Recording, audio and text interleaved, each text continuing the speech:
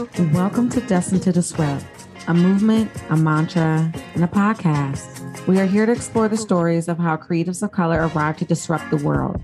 I'm your host and resident storyteller, Felicia. I'm a designer, creative activist, business maven, your local homegirl, and most importantly, I'm a disruptor. On this week's episode, we have Eugene Lumpkin, the strategic designer. Eugene is a multidisciplined, multifaceted designer that uses creativity and design thinking methodology to come up with innovative ideas to solve problems, not only in fashion, but social and ecological problems alike.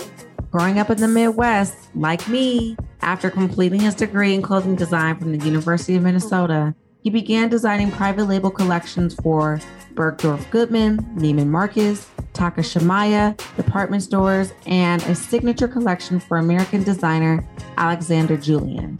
He extended his portfolio of work into Canada and started his own label out of Italy. All this happened before landing in New York City to further advance himself, working under the world-renowned Perry Ellis. Eugene and I met through our exclusive Global Executive Master's Program, studying strategic design and management at Parsons School of Design. The unique opportunity has given us both an opportunity to envision, research, study, and design new sustainable business models in the apparel industry that will help improve the lives of the people that create and the people that live in it. Eugene and I instantly vibe as we're both passionate about sustainability and talk about how to incorporate strategic design and design thinking as tools to really revolutionize the fashion apparel industry.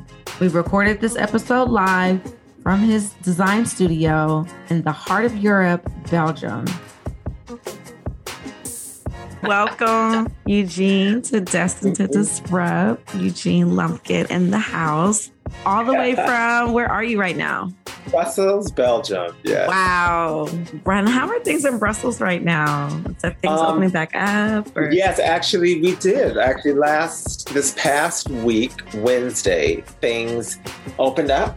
You need to wear a mask indoors, but everything is open now. Mm-hmm. And yeah, people lost their minds. On Wednesday, it was so crazy. You heard music playing places, and finally Friday, Thursday evening, Friday, people kind of gathering, but they are limiting the amount of people that can gather. And they're now, I think, to maybe people 30 and up getting vaccines. So we're actually really behind here versus the US. So right. They're passing the vaccine out like candy around here. There are so many vaccines, like a lot of them are expiring because people aren't taking them. So it's pretty wild over here in the States, especially in California. Yeah, but I just saw that on the news, like people aren't taking it or they're not getting the second doses. So like they have to do something with them because I guess they have a shelf life or something. So yeah, you have to have the same. Yeah, exactly.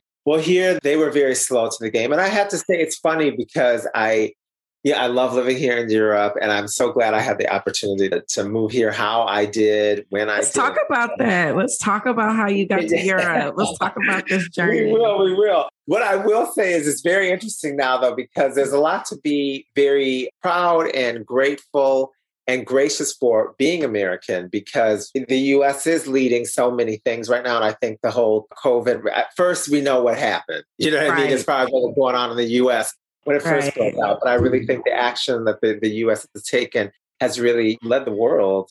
And now seeing on both sides, there's advantages and so on. But I don't know, I guess I'm really glad with how they have stepped up and moved forward in the States. Yeah, we definitely have to like recognize the privilege, obviously, like, and being American, as much as we complain about this place, we have to recognize the privilege and the access. That's just kind of how I've looked at it. So even though I'm dying to get to Europe, okay, I'm still figuring out that exit strategy. I'm still very grounded here and the work that needs to be done here locally. So getting to your question. Yeah. Yes. Let's talk about let's talk about your journey. Yes. Because you're from the Midwest. Yes. From the Midwest originally in Minnesota. Okay. I moved from Minnesota first to Canada to Montreal. Wow. Worked for a company up there. And when I was younger, because my grandmother was in New York. So I would spend my summers there during college. And when I was younger, I always loved being in New York. And I couldn't imagine that I wouldn't be any place but New York when I got done with high school.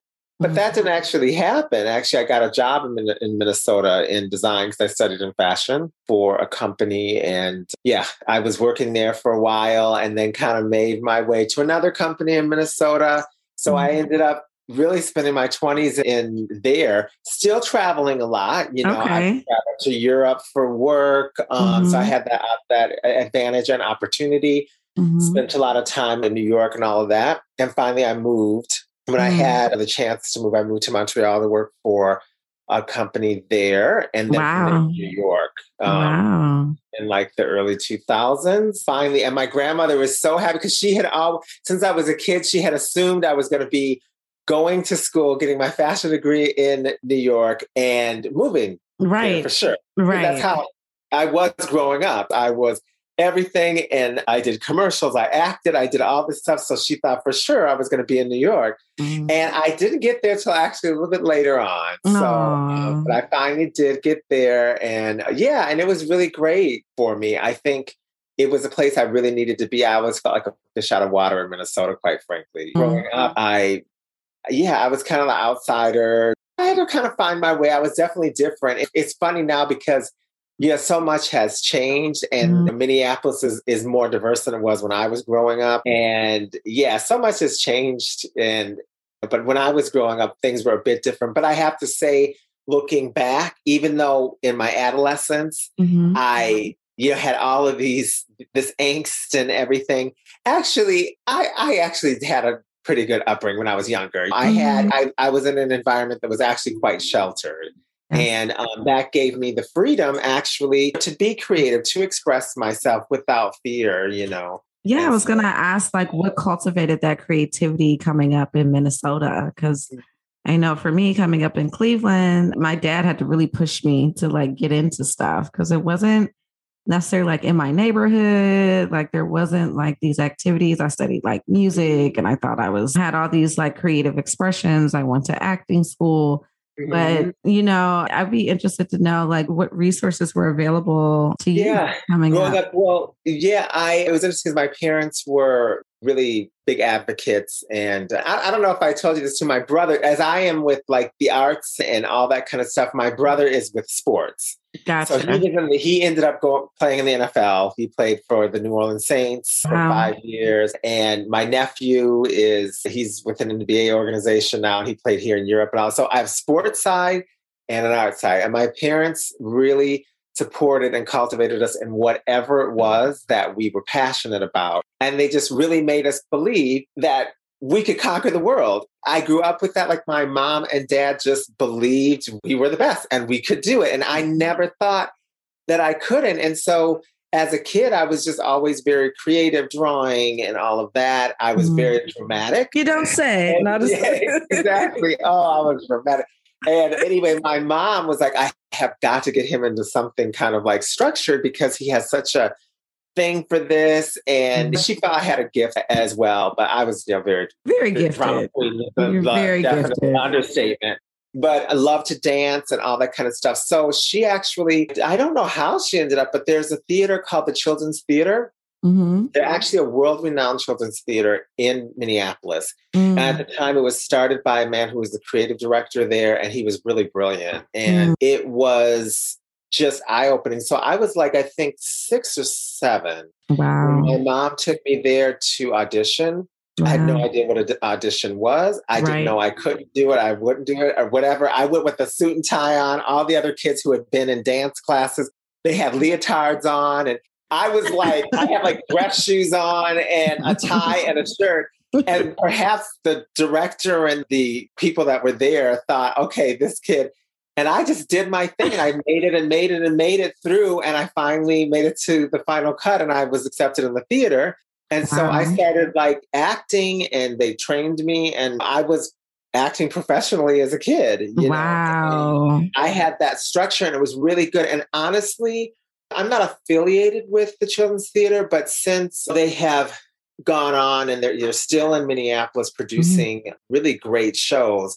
But recently, a few years ago, they produced The Wiz. So for the first time, they did The Wiz. And I was enamored with The Wiz as a kid. And I remember telling the producers to do The Wiz back then. Back then.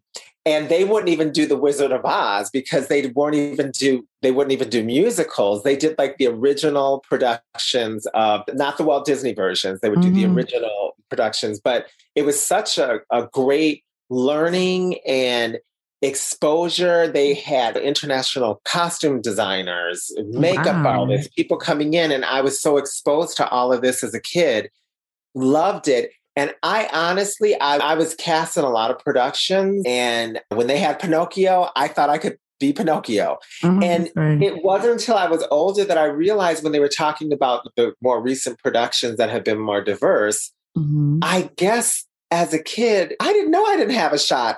I guess they would never have casted a Black Pinocchio, but I didn't know that. You know what I mean? Right. You didn't even know that was a limitation.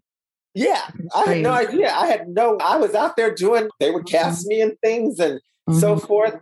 But I didn't know that the odds were against me. You know what I mean? And my parents never told me the odds were against me. I mean, they knew that, I think, but they kind of raised us with, you can do it, you can do it. So that's what my thing was. I think that was very, very foundational thing that helped. And they did the thing with my brother in sports. You know? Right. Question for you. When did you realize that moment that, hey, they may not pick me, or hey, since you kind of grew up in this euphoric upbringing, you were able to express yourself creatively, you were supported.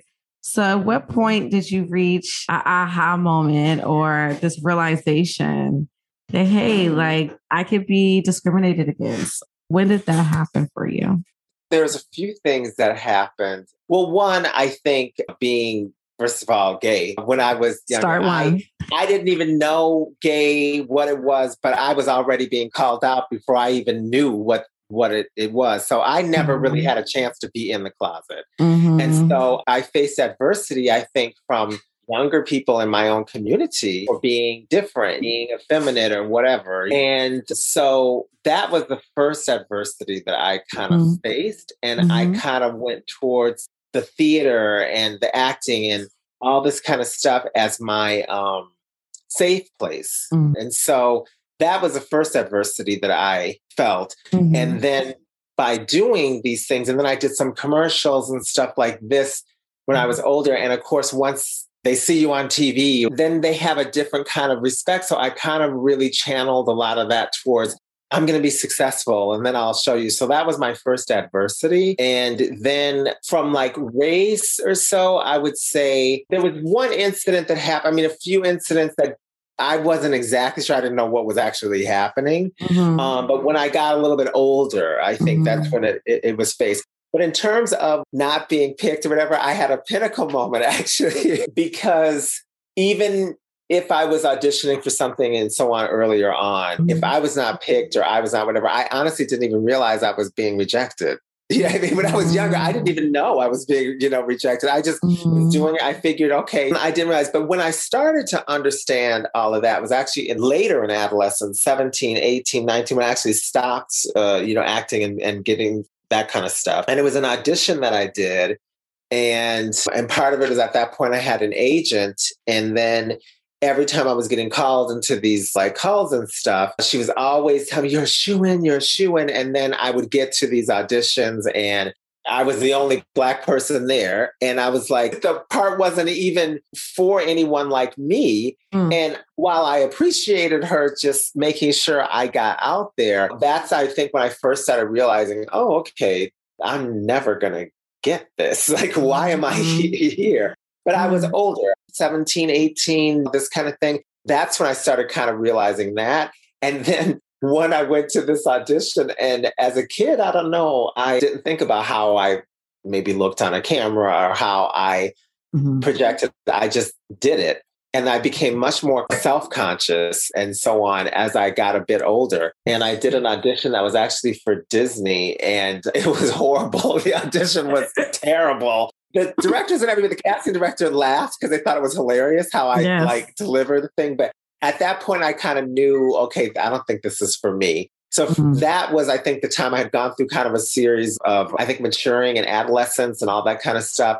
And that's when I kind of started feeling this thing of rejection that I had to fit a certain thing or be a certain way, you know, in order to get certain roles and, you know, or whatever. And that's when the acting stuff, I kind of stopped. Yeah. You know? Well, that's interesting. That's an interesting pivot because one thing I am hearing is it wasn't designed for me, right? So there's this saying that we talk about in strategic design, design thinking, either you're going to design or be designed for. And I think that's a good introduction into what you're doing now and what really sparked that.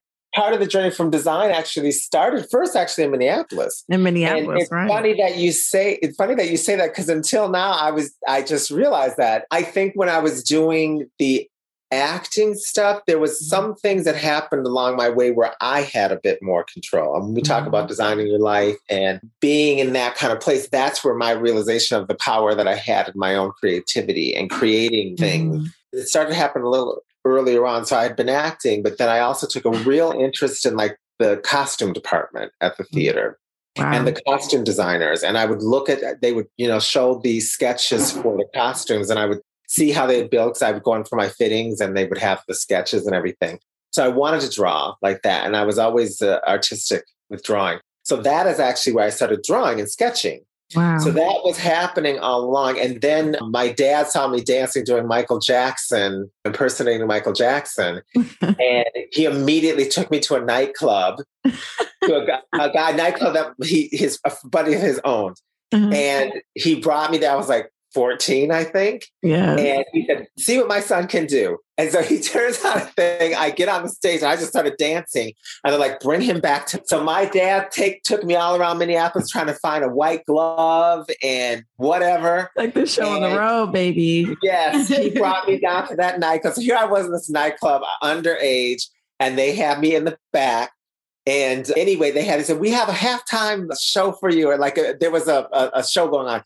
I started performing and went out doing Michael Jackson lip syncing, and people started throwing money up on the stage and stuff. And that was the start of something else. And that was me kind of creating my own thing. And I actually started from that point on, it just like snowballed. And I actually started doing that professionally. I actually started getting bookings, all sorts of stuff from impersonating Michael Jackson. This was the Thriller day. This is back when the Thriller came out. Eugene has had many lives, people. Yes. Okay. So that happened parallel. And so these kind of things, my designing, sketching, Michael Jackson impersonation, I started making my own costumes, all of that kind of stuff showed me that I have the power within myself to create and all of these kind of things.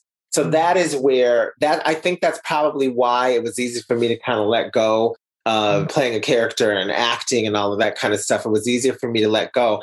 And people, I think, that are actors and transition into directing, filmmaking, writing, producing, and all of that, they kind of go through a certain stage themselves where they want to be kind of like behind the camera, controlling things. And that my expression kind of happened a little earlier. Yeah, maybe a little earlier on where I got behind. So I actually started designing things, and then I went to school initially for merchandising because I didn't really know, like, as far as with fashion. And there was a person who was leading the fashion department. She called me in and she actually asked to speak with my parents. My parents actually came to the university and she insisted that I switch to fashion. So she was a big mentor for me and pushed me and so on. So that's how I went a bit on that track. So that's what started that. And then I started, I worked for a company doing it, some more commercial kind of design and everything. And then my own collection and stuff. Yeah. So by the time I went to Canada, I had my own line that I was doing. And what was the name of that line? That was just my name, Eugene Lumpkin. And it was Eugene Lumpkin Knitwear because I had been working before I started that, I'd been working for a luxury sweater company. And I was doing like sweater designs for like Bergdorf Goodman, Neiman Marcus. Like we would do specials for them as well as the collection for the company. Wow. And it was really great because they were actually based in Minnesota. You were kind of shut in. You had to go there, work at the factory, live near the factory. And it was like a whole immersion. And people don't know that about the fashion industry because they make it's like this glamorous thing, but it's like, no, literally everything happens under one roof many times. So you're in these industrial, like train on the other side of the tracks. Exactly. Factories. And that's exactly where I was. You know, it's not as glamorous as they portray it. Okay? No, I can speak on that. But I'm just envisioning that. I was actually like cringing as you were saying it. I'm like, yeah, I hate it there. And they had an air conditioner in the design office itself, but the rest of the factory, there was no air conditioning. And then the owner of the factory, the owner of the company was German. And he ran everything like this. And I tell you, that was where my discipline came. And that's where I used that all the way through. It was in college, I started picking up a few things, but it was really working for Bernie that he's like a drill sergeant. And the Germans, they have they don't miss a beat for sure. And they work really hard, always very honest. So not going to sugarcoat anything for you. So I'm sure he did. Exactly. And so it was boot camp and I really at a point was like, first of all, I'm not letting nobody talk to me like this. That's what I thought. Finally, my mother also was kind of like, no, you're not quitting. You're going to do what you need to do. And so on. And so I really wanted to quit, but I didn't. And then I finally just had to just say, Jean, be quiet, follow what's needed. And I ended up learning a ton and I ended up becoming such an expert. It was like one day, everything just clicked because we had to do everything from designing it, sketching it, drawing it, creating it. And we were working on sweater knit. So it's very technical. So we had to then also be able to technically produce it. We had to do all the fittings. We had to work with the pattern maker and everything. And it was literally like, and he would just let you, basically, you had to go through the whole process when things didn't work, things didn't fit. You were using the wrong material with the wrong whatever. They would announce on the loudspeaker, Eugene, please come to staging. Eugene, please come to... I would be running around with my sketches and all my tech stuff. I was like, oh my God, everything. And he would be sitting there telling me, Eugene, you're slowing down the factory. You put the wrong thing. You have the wrong pattern with it. You have to make sure you put the right information. And I was like, I mean, it would be a disaster. I thought he was going to fire me, but he didn't. And one day it just all clicked. I got organized. I got on top of things. I understood technically what needed to be done as well as what I wanted to create creatively. I did my prototypes. I followed the thing. I was on time and I was cranking out all these things. And then I started working with their customers doing like the private label stuff. And they really started like, oh, we really want Eugene to design this for us. We really want you. So, and then I traveled to Europe with them and then to New York, so I got exposed to coming to Paris and going to the fabric shows and everything like this. So it was really for me, like, it got me over maybe this hump of having an idea or thought, but then being able to follow it through, complete it, and also be able to do it again, you know what I mean? And so forth successfully. Right. So I had a lot of things that happened in between by the time I got to New York, you know what I mean? Because I had that and that experience. Wow. And then I decided to start my own line and my brother had started playing at that point. He was playing college football and he had won all these awards and stuff. And then he got drafted. Okay. And he was playing, and then of course his brother had to dress him. Of course. Of course. So I walk into these games. Looking good. Exactly. So he started bringing me into the fold with a lot of the NFL guys and stuff like that. His teammates and other people. So I started a line, and they were a lot of the guys are so supportive, and so I would go around and do these little trunk shows during the season. And we would go, and my brother, Gene, come on, you go meet me in DC because we were playing the Redskins and whatever. My buddy, such and such. So I would go a lot of times to these players' houses or whatever. I'd bring all my samples. We put everything up. And then your brother did this, your brother did. And these guys would be like, order me this, order me that, measure me up, da da da da. And that's how, I mean, we would pull in thousands, you know what I mean? So that got it, it got me. And Sean, so I had started this business, kept it going. And then I found like a person in New York to help me with like sales and stuff like that. And we had got a little showroom and started kind of selling. So, I mean, it just started happening, this way. And then, fashion is not an easy business. Let's talk about it. Yeah. But there's one thing to start the line, but then it's like sustaining it.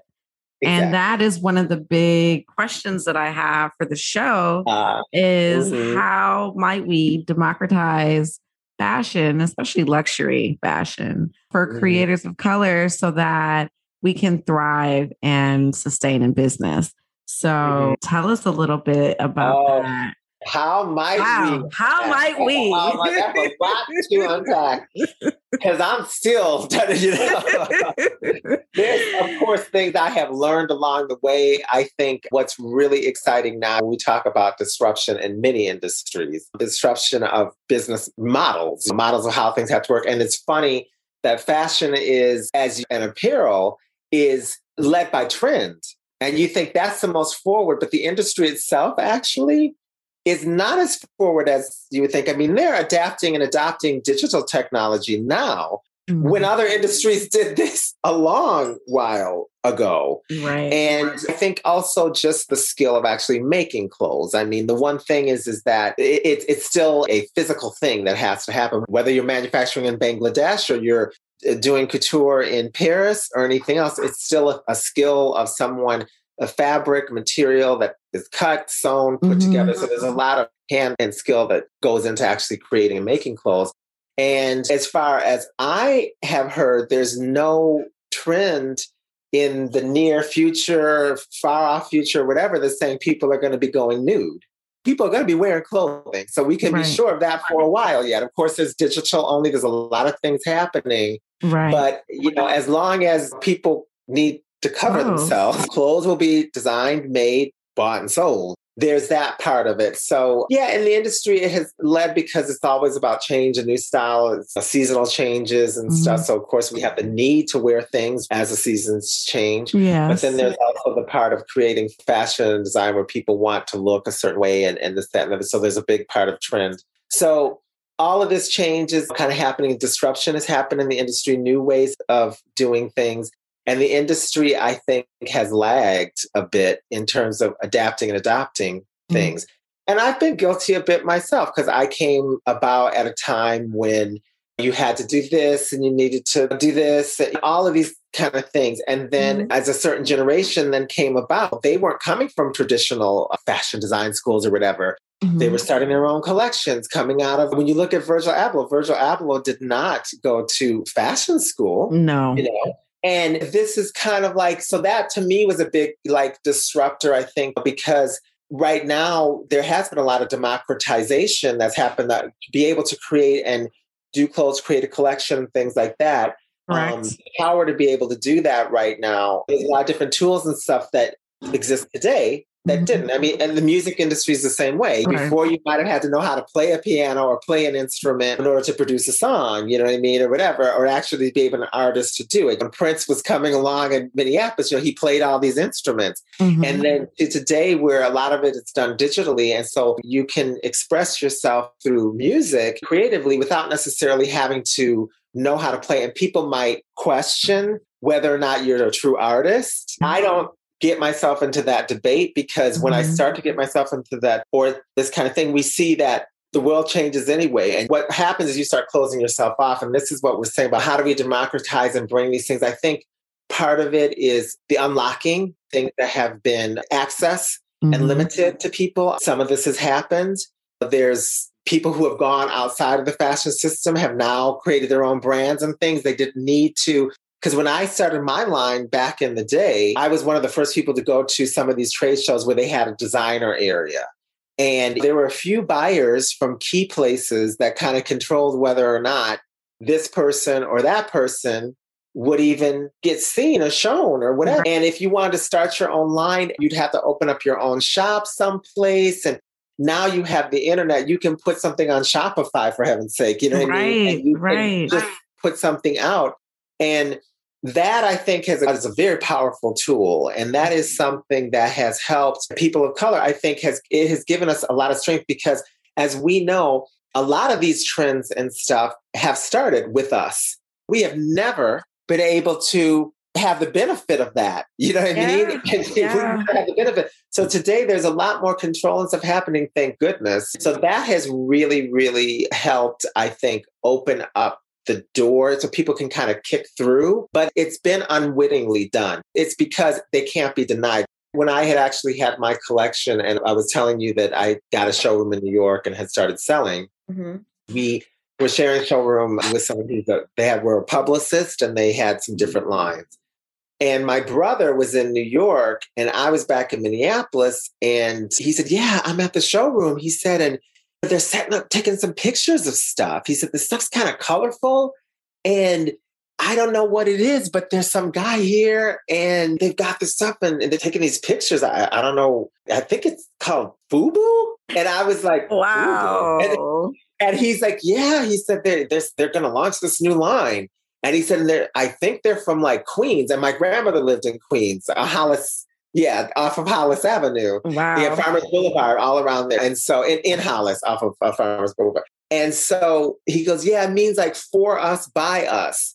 And I was like, huh? You know what I mean? And I had no idea. And it says who did it and who that was. Right. But that was kind of the first things where we took a bit of control. And I know with my line, that was part of the thing too, because my brother was playing. So he had access with the players. So we were kind of just going out and making it happen. We still are kicking in those doors a bit. I think there are these tools and the question is, how might we continue to leverage, these tools, but do them in a greater way? I do feel now that, okay, there's a lot of things happening. There is an organization called Raise Fashion in New York that has given me some mentorship support. That is one of their goals, actually, is to help democratize. So they are bringing together resources, not financial resources, but resources to help people of color, brands, designers get access to accountancy support, marketing support, mentorship, all of these kinds of things. That's what their objective is and call is to do. So there is a lot of kind of things behind it. With all of that also being said, how do we actually then see real actionable change and things really happening? Again, there's been talk about things. We see some things, but then at the same time, I'm still trying to create my opportunities. Nobody's necessarily calling me any more than they were, before. So that's something that is not necessarily happening. We are still having to be inventive and push our own things, toot our own horn, things like this. And that's so major key. And I just said that actually, I just dropped some value added content on the Instagram page. And it was like 10 ways to break into the fashion industry. And number one was just creating the opportunity when no one gives it to you. Felicia, you are so good. You are so good with putting this thing. That is one sentence and you have, boom, put it together. I just about 15 minutes in. Yes. Well, it just resonates. It just resonates with me because that's exactly what it is. It's kind of, you have to take this show on the road and you don't know who's going to give you a chance. You don't even know if you can get into the trade show or if you can afford the booth or what have you to have that visibility. And so I think there are a lot of opportunities, especially with digital now. A lot of people doing digital showrooms, digital fashion shows. I don't know if you had the opportunity to see Hanifa. Oh my gosh. Oh, yeah. I mean, I would love to have her on the show too. But, just the 3D renderings of their fashion show during a time where everything was shut down. You've been working on this collection. How do I still get it out to the world? And how inventive was that to put that on and to have the 3D renderings actually shaped like a person, curvaceous person. And I mean, it was just very thoughtful. And then she did a whole storyline around what was going on in the Congo and some of the challenges of the mining and the things that are happening over in the Congo. Well, Belgium, but it's the Belgian Congo. You know what I mean? So here we have lots of Congolese. I have some very good friends that are Congolese here and stuff. And I have been, you talk about woke about a few things. You know what I mean? It's like, I didn't even know some of the stuff that had transpired. I knew a bit about some things, but that's the thing. We have, of course, as Black people, there's a certain collective history we have, but we also have a different history in the U.S. and a different experience. And then also a lot of these different nations have different histories and experiences that sometimes we might hear a bit about, but don't completely understand. I have friends from Rwanda here because Belgium and Rwanda have a relationship. They were colonized and stuff by the Belgian the Congo as well. Mm-hmm. So very interesting. And all the things with the mining, and it's like the cobalt. It's cobalt, right? I think it's the cobalt that they get. It's what's powering all of our cell phones. That's where it's all coming from. And the Congo is one of the richest of minerals and everything like that the world actually accesses. It's like 80% or something like that of what we need to power these devices. They're mining it in the Congo. And it's really something else. It's really, really something. And so, that was, and I still. That's something I didn't even know, Yeah, it's very. Yeah, if we get a chance, one time I will have, because I ask questions and probe often here with other Black people that live here, grew up here, or from African descent. They have a little different experience. And sometimes they don't readily share things because I feel like in the U.S., collectively as African Americans, we are unified in a way that I feel that African people here are not necessarily so, because they're all from different nations. Our rivals, I mean, someone who's South African is different from somebody who is from West Africa, someone who's Ethiopian, Somalian. They're different from someone who's Congolese, someone who's Kenyan. Very different experience. So to lump all of them together into one collective group, they do have Pan-African things, but it's different. There's different dynamics and stuff that are going on.